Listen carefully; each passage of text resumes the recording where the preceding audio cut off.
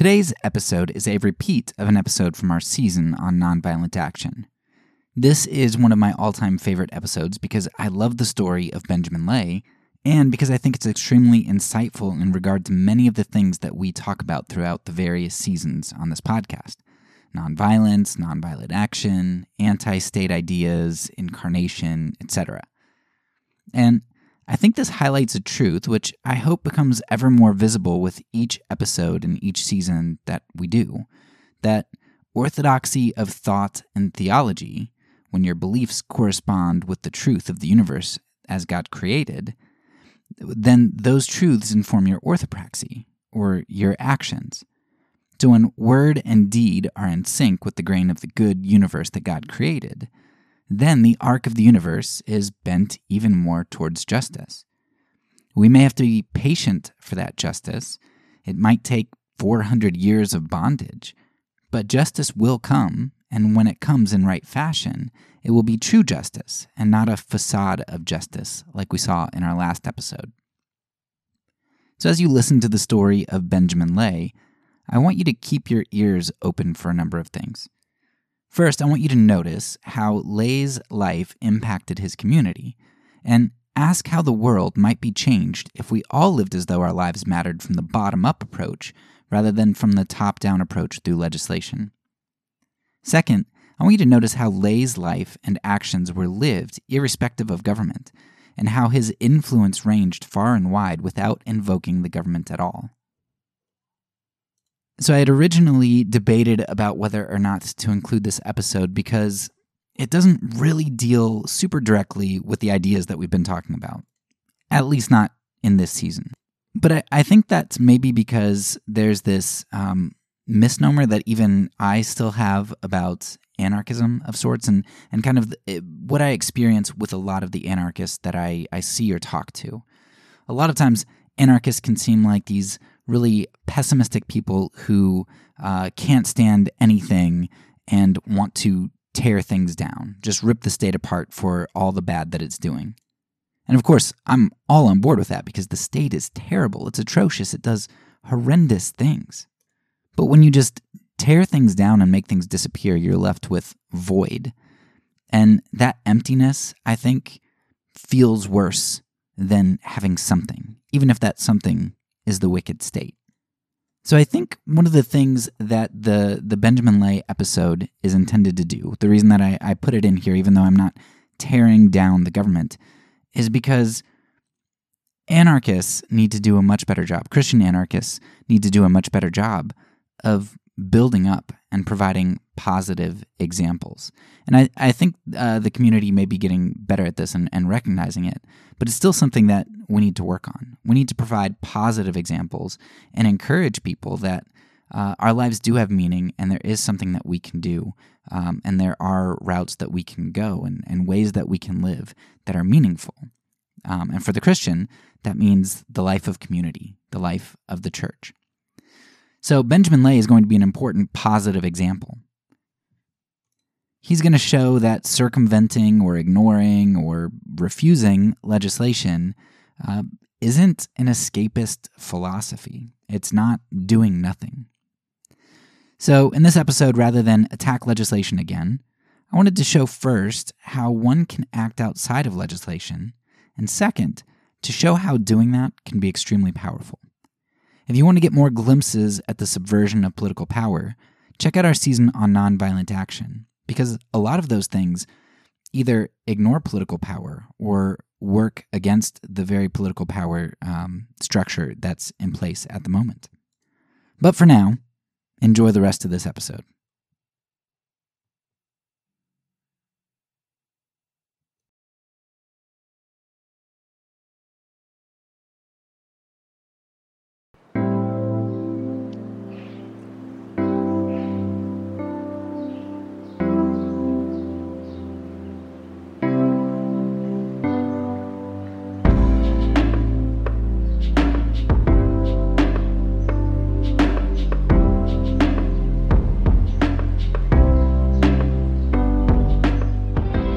Welcome back to the Fourth Way Podcast. Today we have a special Juneteenth episode. For those of you who don't know, Juneteenth is celebrated as the day in which the last slaves in the United States learned of their emancipation in Texas in 1865. I decided that I wanted to do a special episode on nonviolence in relation to American slavery. Now, while I thought it would be best to highlight Black involvement in the nonviolent movement, I am not well-versed enough in that aspect yet to be able to speak knowledgeably. I've been doing a ton of reading from the Black community, like from Douglass, Booker T. Washington, Thurman, King. And then moderns like Jamar Tisby. So I've been reading a ton of books about Black history and from Black authors, but I haven't because I've been reading so much just to kind of catch up with things that I never read or knew about growing up because of my environment and the priorities that my community have. I have not dug into the nonviolent niche within the Black community, other than, of course, like in the civil rights era. And so I would want to do a lot more justice to that before I am able to speak about Black nonviolence throughout American history. So if you can excuse the fact that this episode is not going to feature Black nonviolent activists, hopefully you can understand my reasoning for that and wait for a future episode that is able to do that in the next few years, hopefully. As my reading list is already really long, so and if you have any good resources to shoot my way that would help me with this, I could definitely bump it to the top of my list because I would love to learn more about that. But instead, at the moment, I am going to actually take a look at the origins of abolition, particularly amongst the famous, maybe most famous, American nonviolent activists, which would be the Quakers. I'm aware that there were some abolitionist voices here and there throughout the centuries, even before the time that I'm going to talk about today. There are also very early humanitarian voices like De las Casas, who highlighted the egregious evils done against Native Americans. So I recognize that my starting point on abolition isn't perfect, or on humanitarian ideas. It's not perfect. But I think that today's episode is going to be a pretty good place to start. And I want to start by taking a look at the Quakers, and specifically at the life of a man named Benjamin Lay. For this episode, I'm going to be drawing heavily from a book entitled The Fearless Benjamin Lay, with the subtitle, The Quaker Dwarf Who Became the First Revolutionary Abolitionist. And I hope that the title has you intrigued already, because it caught me when I first saw it, I was like, I have to read that. So you should definitely pause this episode and go read that book. It's a relatively short book, and it's worth it. When you start delving into Christian pacifism, you'll be coming across the story after story of Quakers. You get Quaker stories in England, in the American colonies, and you even get Quakers coming into play when you don't really expect Quakers to be on the scene anymore. Like I remember when I was listening to Waging Nonviolence, or what's it called? Like City on a Hill. I forget, City of Refuge. Their podcast about André Torquemay and La Chambon. And it was surprising to me that I was coming across Quakers from the United States who were trying to do things to save Jews in France. I'm like, man, Quakers are just like really connected. They're always caught up in like these great justice issues, like the Holocaust or slavery. For as small as the Quaker sect is, it seems that they've more often than not been at the forefront of courageously attacking the worst evils that the world has to enact at the moment. And while most Protestants would take serious issues with some of their theology or ecclesiology, and admittedly, to me, some of the stuff sounds really strange, one has to admit that the fact that they continuously seem to find themselves on the side of justice and looking a whole lot like Jesus in that regard, and facing extreme consequences and social pressure for those things, and bucking against that says something pretty significant to me about them. Conversely, it says something pretty damning about my group that my group historically tends to find itself on the wrong end of a lot of these issues. Ideally, you'd mix word and deed, ideology with praxis, but it seems like a difficult thing to find a lot of times when you look through history and you look into modernity as well. So as I was researching Quakers, my impression of the Quakers was very different than what I discovered them to be. I thought they were a pretty stoic, quiet sort of people, and maybe they are in general. I grew up in Pennsylvania, and I remember sometimes when I'd sleep over at my grandparents, my grandma would have this saying, and I don't remember exactly how it goes, but it was something like, when it was time for me to shut up and go to sleep as a young kid, she'd say, "Quaker meeting has begun. No laughing, no talking, no chewing of gum." And then it would continue on something about like go to sleep. So my idea of Quakers was that they were a stoic bunch. But as I read more and more about them, I realized that they could also be quite a fiery bunch. And I suppose that makes sense if they were born in the civil unrest of 17th century England. They only really came around about the year 1650, and largely they grew out of the lower and lower middle class. While there were a number of anti-slavery individuals and known anti-slavery pushes within the Quaker community as early as 1688, and among some of the founders like Fox, it wasn't something that they were particularly known by at first.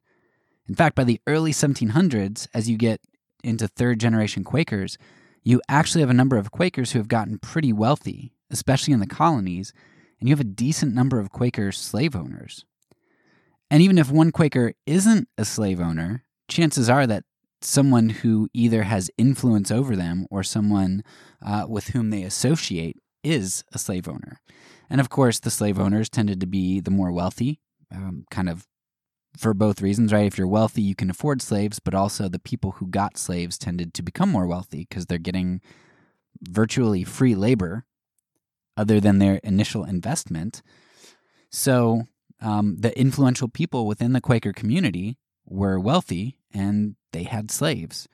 So to be somebody who speaks out against slavery would have social consequences, potentially. Nevertheless, one thing I appreciate about the Quaker community is that they tend to have a solid prophetic stream, meaning that even if the status quo kept silent about slavery, there's enough of a prophetic tradition to raise up someone who would be vocal against it.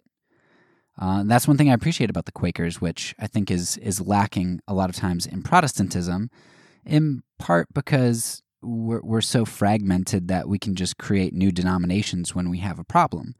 The Quakers seem to kind of hash things out and confront each other with things, which is something that ironically you find in nonviolent communities. You look at somebody like Hauerwas, and he talks constantly about the importance of confrontation and conflict because that helps to resolve issues and work issues out and not allow sin to grow like yeast, spread like yeast. And so conflict and confrontation are very important aspects of a lot of nonviolent communities. And that's also a loving thing, to not let brothers and sisters not only diminish the light of Christ that you're sharing to the world, but also to not allow sin to reign within them because you care for their souls. So, at this time, when Quakers many have become wealthy and slave owners, enter prophetic Benjamin Lay.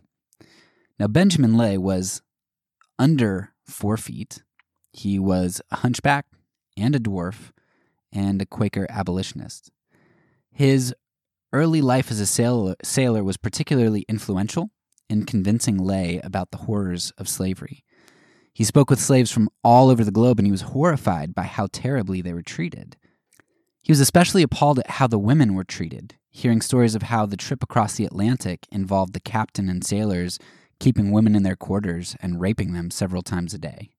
And that's with slavery, just like with the Holocaust, it's like the more I read, I feel like I know at the utter depravity that humans have. But then you hear stories and you're like, oh, yeah, that makes sense that the captain and sailors would rape women coming across the ocean. But man, I never really thought about that as being just another aspect of the horror of slavery.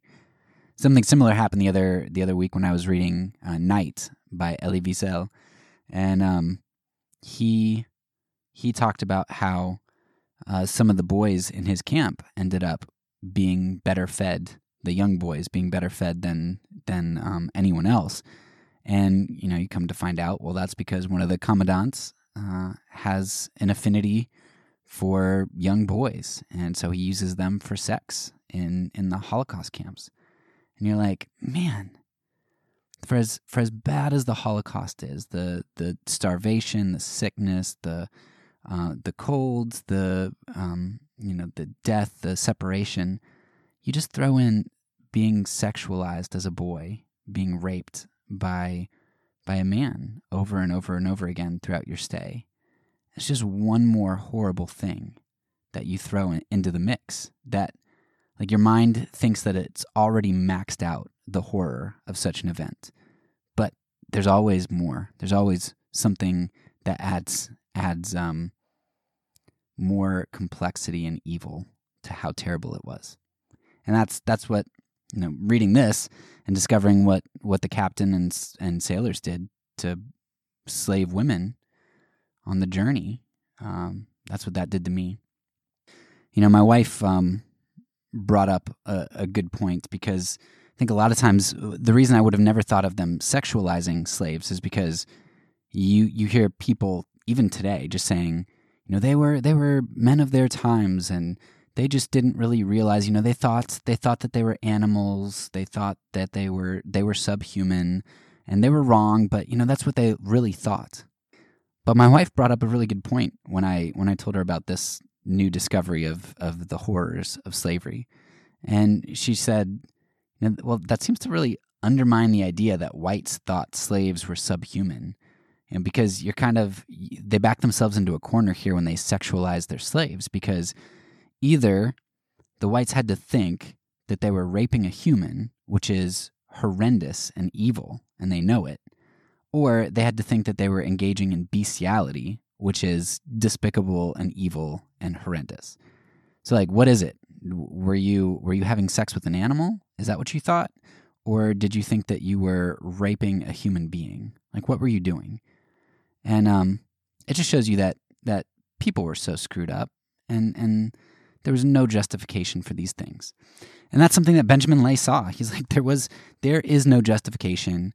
People in my time, we know better.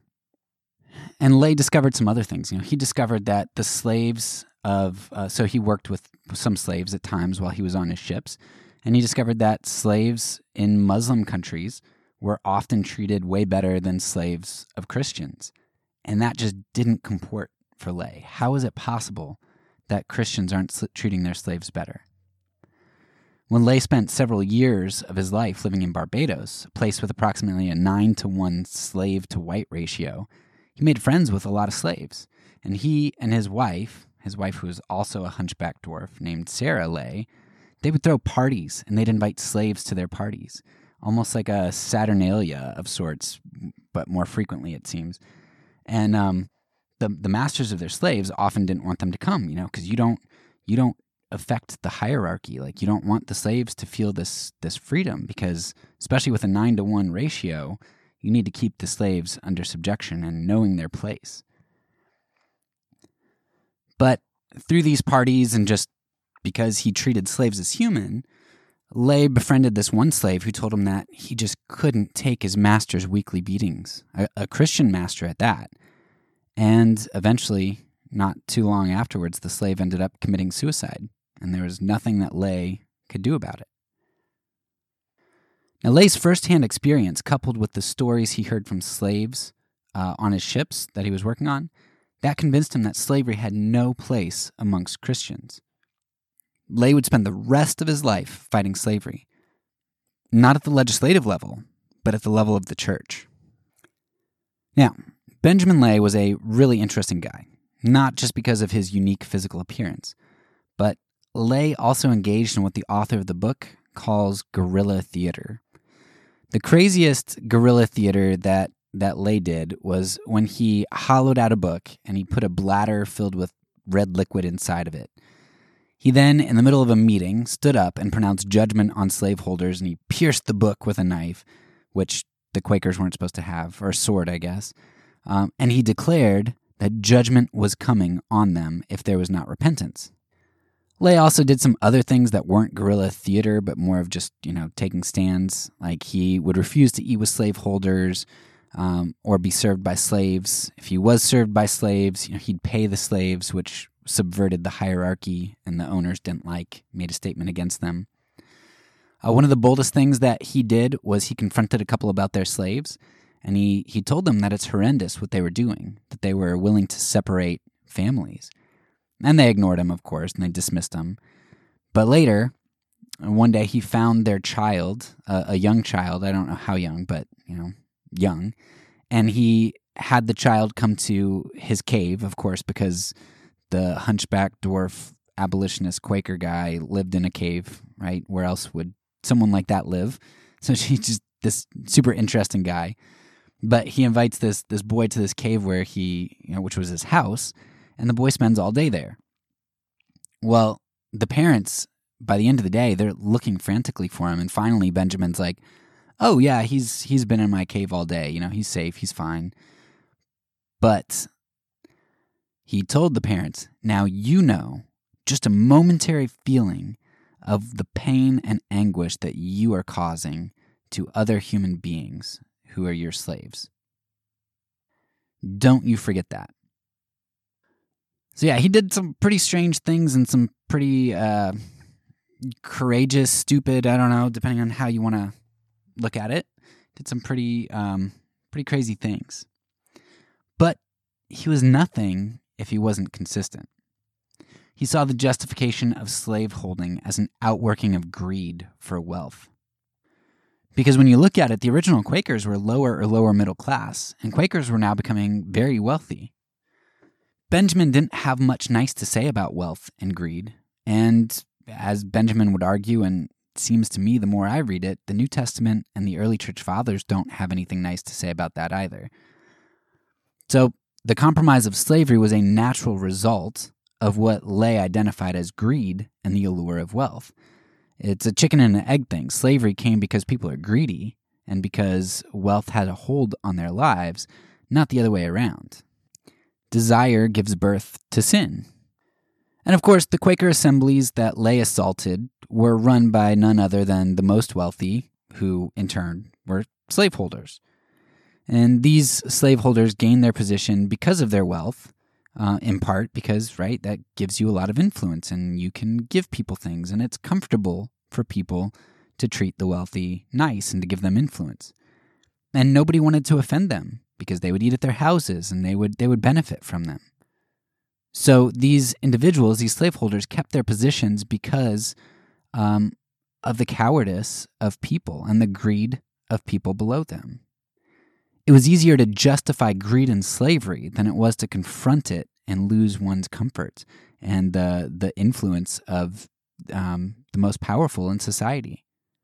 But Lay didn't let that get to him because he lived a consistent life that shunned wealth and greed, and so he wasn't influenced by those things. He wasn't compromised by them, and he could speak truth to power because he didn't grasp at that power.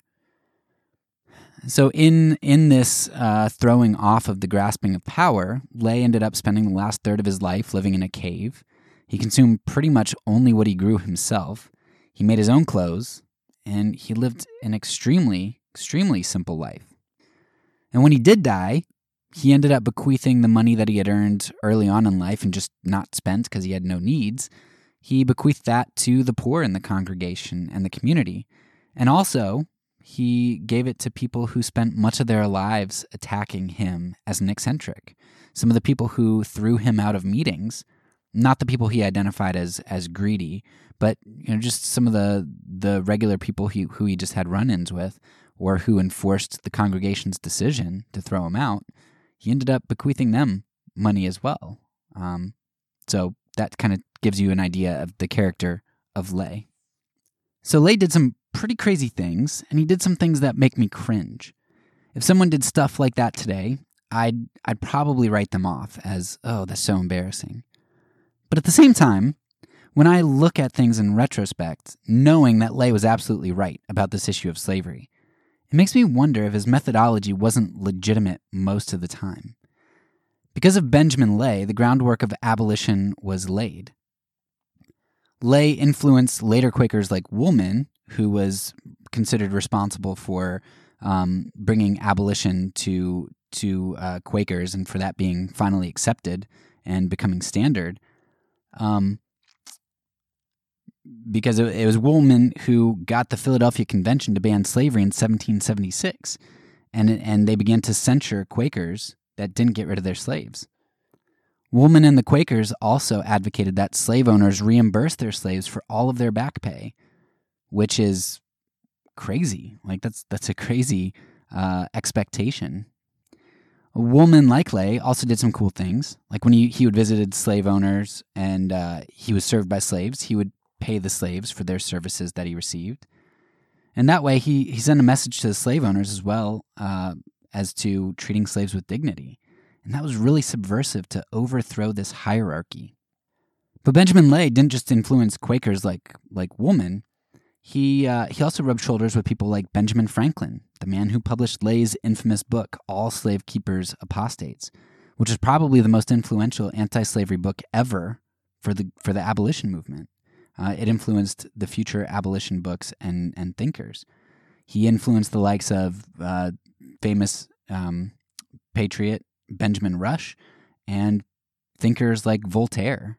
Lay was hugely influential in birthing and growing the abolition movement of the next generation.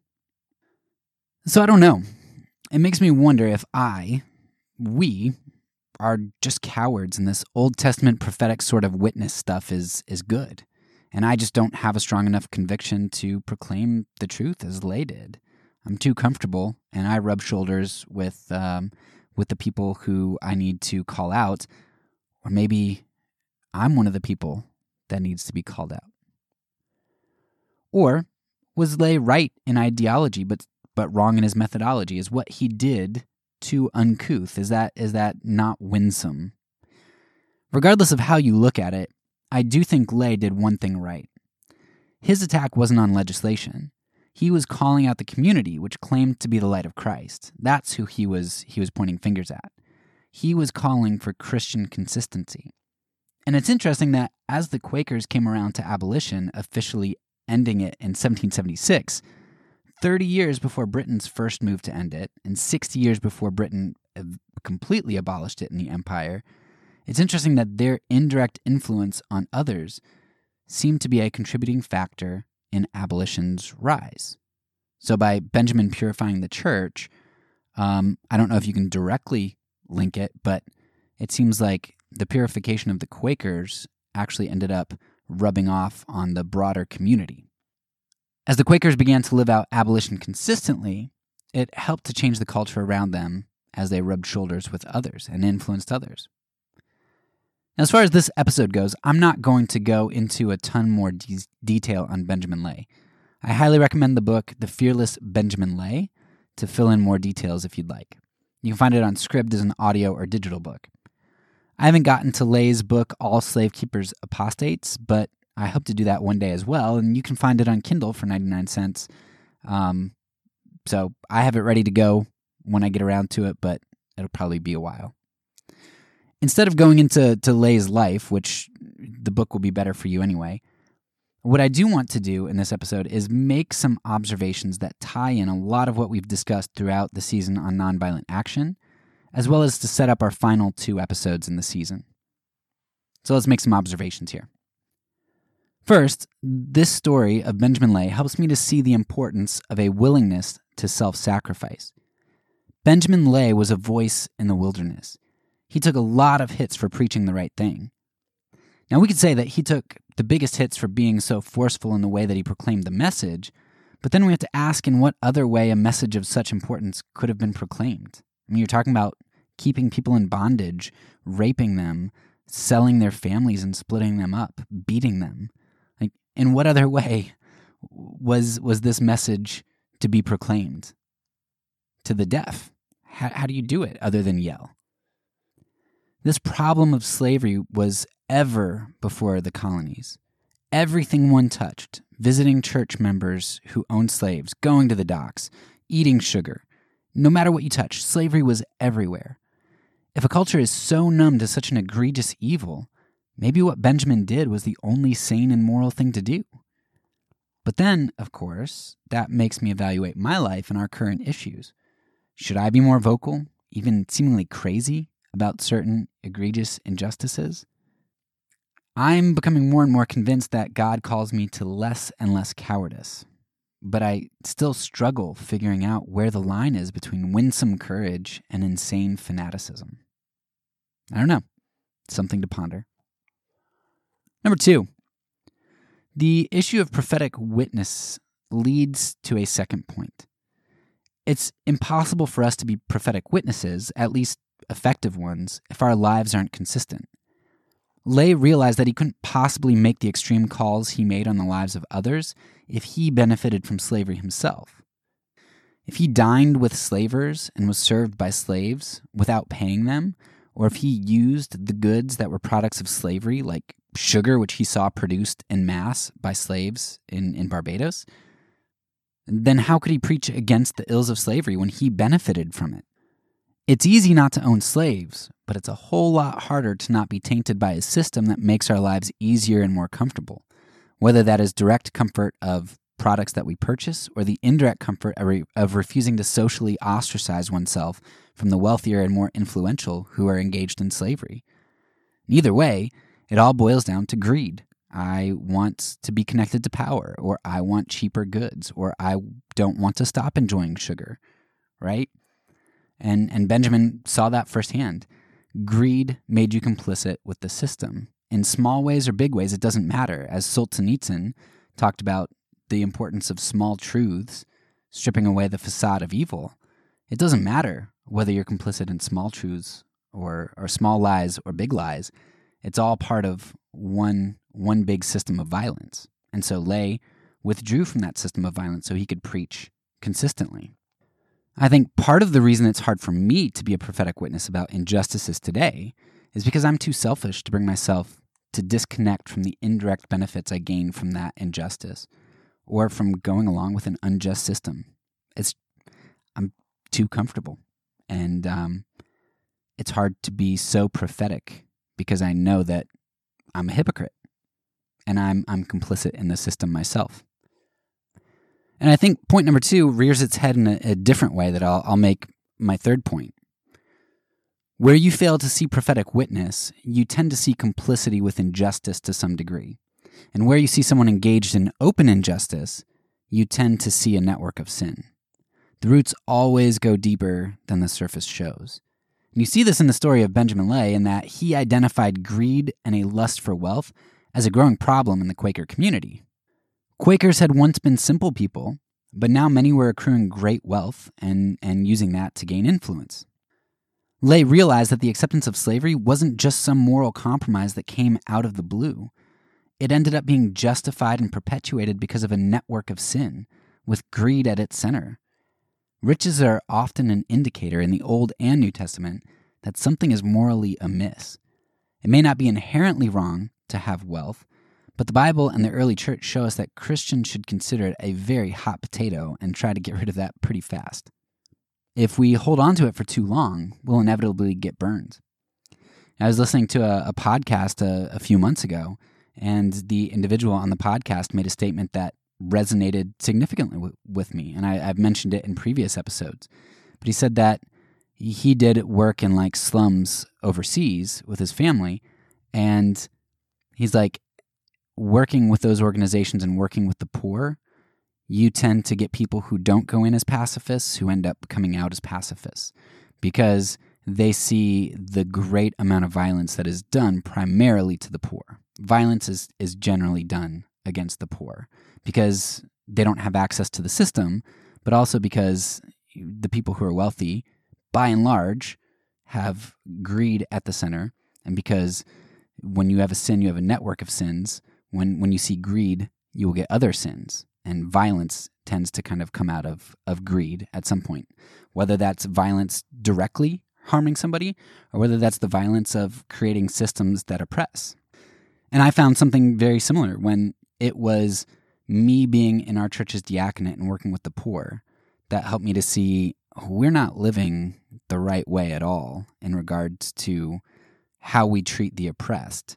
And then when I went back to see Jesus' words in the Beatitudes, and I started to realize that I think Jesus is more radical than we've made him out to be because we've made him out to be like us, then I was able to reevaluate all of his words, including the nonviolence and enemy love.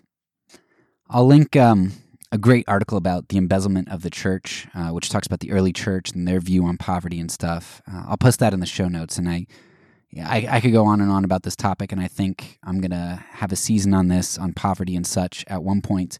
But for now, go ahead and read that article, and I'll just drop this concept here and not go down that rabbit trail anymore. But anyway, it's interesting how at the end of Lay's life, when some of the main culprits that he pointed out for their greed and for slavery, when they ended up dying, he found out that their greed and power-mongering, in all of that, they'd actually engaged in other moral issues like embezzlement of government funds. So Lay's observation and critique that, look, when you see something like slavery and that's justified, you keep digging. There are roots all over the place, and you're not just going to find one problem. You're going to find a network of problems, and that's part of what Lay was trying to get rid of when he lived a simple life. He recognized how one thing leads to another. But that's not how most of us see it, right? We see wealth and therefore influence, and we give those people leadership positions, which you see in churches all the time. It's a certain type of person that gets leadership, which it isn't bad that people of a certain type, like businessmen type, get leadership, but you just don't see like early church types of things where you have fishermen and poor people in leadership at all.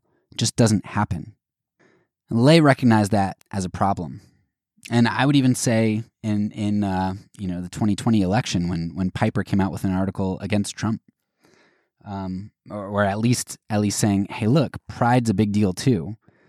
Our Christian community couldn't grasp that concept of this network of sins. And they just kind of looked for a 1-to-1 ratio and saying, well, abortion is absolutely terrible. And now you're talking about to me about this kind of esoteric pride thing that, everybody has pride. What's the big deal? But, the point is, I just read an article about President Trump, because this is almost Thanksgiving 2020, when I'm recording this. But President Trump just, was trying to consider bombing Iran because Iran now has more nuclear, it's amassed more nuclear, not weapons, but material. And he's like, hey, can we bomb them before I leave office? And it's like, he backed out of a nuclear deal. So Iran starts to, they're not held accountable for that anymore. So they start doing what they were going to do. And now he's considering bombing them.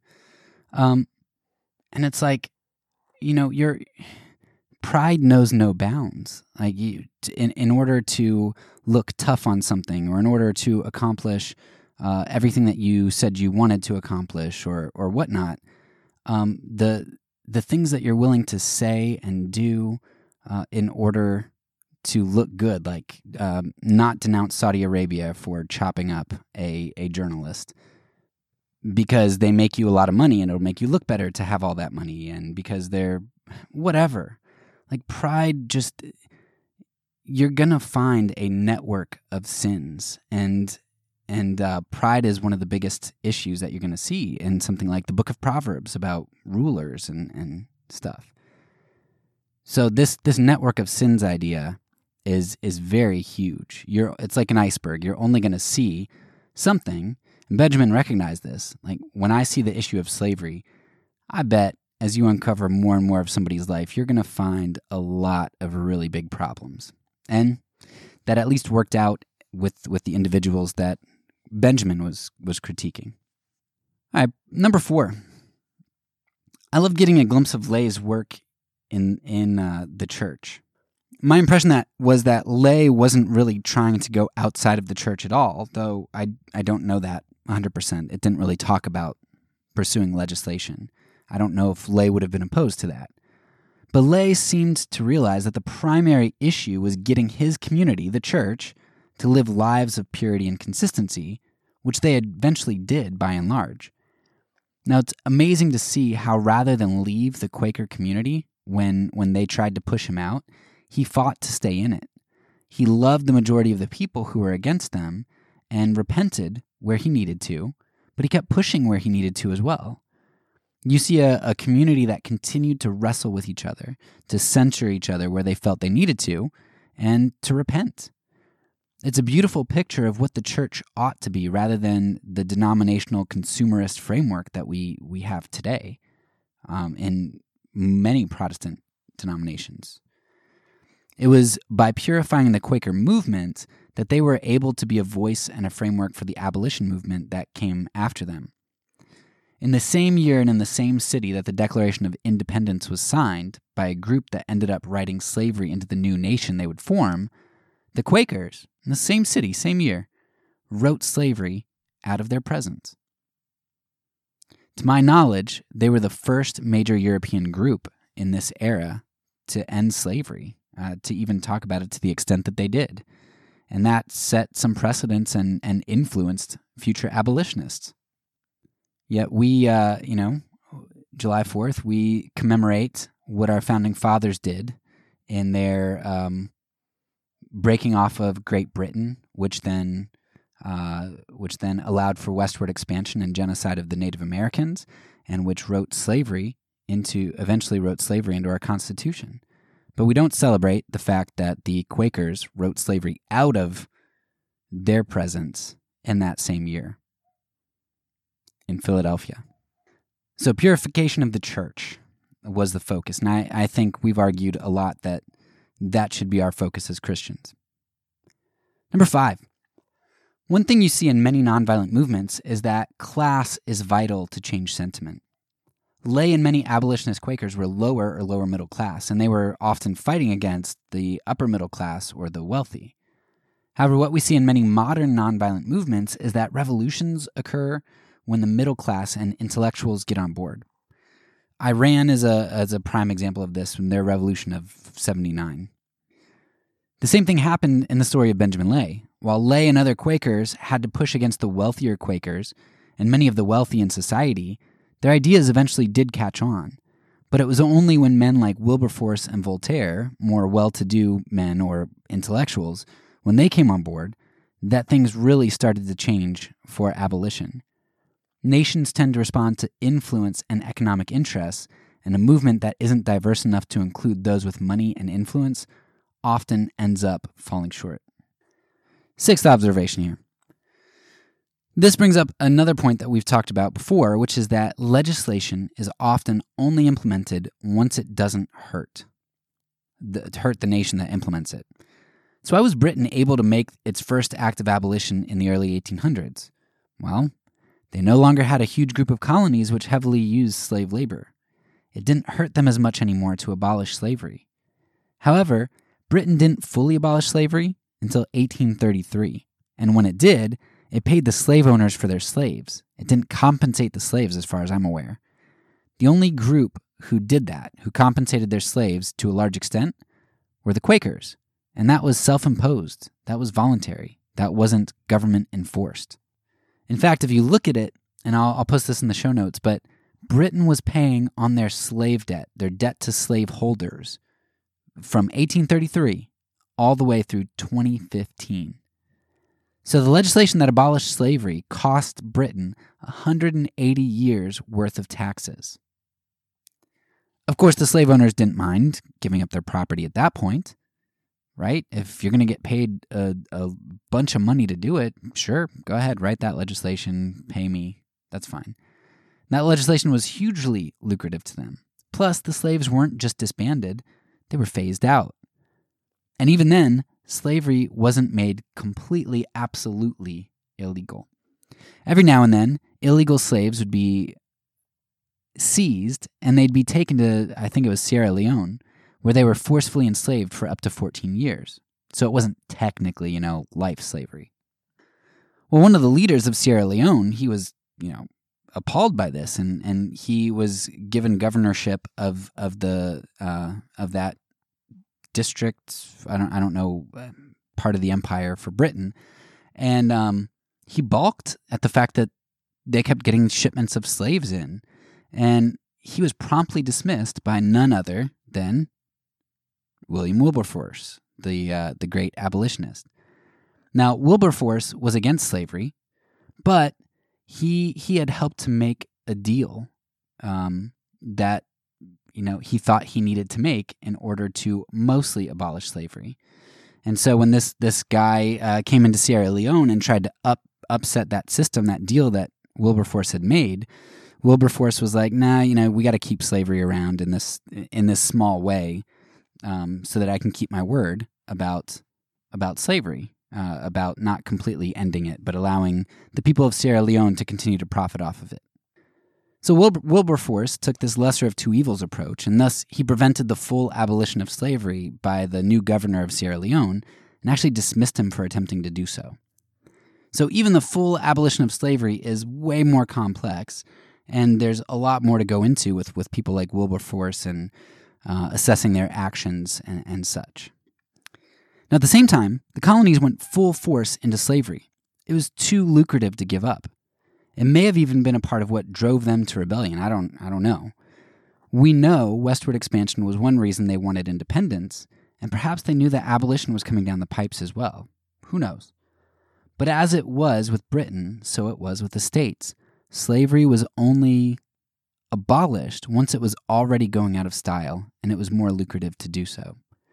And we addressed that in our CRT episode last season. Now, it doesn't mean I'm not happy that legislation was eventually put in place. It just means that I think the cultural shift is the most important, and that always precedes legislation, and hearts need to be changed. It doesn't follow legislation. Legislation to us seems like where the power is at, but it's not. Trying to lead with legislation is the dog chasing its own tail.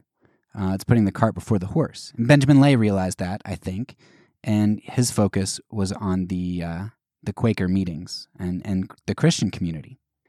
And that brings me to my last point. Benjamin Lay's guerrilla theater is brilliant. Sure, it was also abrasive, but I think Lay shows us what Solzhenitsyn was getting at when he talked about exposing lies. Lay put the immorality of slavery ever before the people. They couldn't ignore it or forget it. The parents of the child Lay took to his cave knew what it meant to keep slaves every time they worried about their son from that day forward. Those who dined with Lay thought about their comfort and consumption as complicity with slavery every time Benjamin paid slaves for their wages or refused to take sugar. While these seem like very small steps, Benjamin Lay was able to bring the evil of slavery to the forefront of everyone's mind through his demonstrations. He shined light on the darkness. And quite honestly, I wonder if that's not why God had Benjamin Lay be a dwarf hunchback. Benjamin couldn't walk anywhere without being noticed. And when he did his antics, you couldn't erase that out of your mind. And because his life was so centered on abolition, when you did think of Lay or when you did see him, slavery was going to be the first thing that would have come to anyone's mind.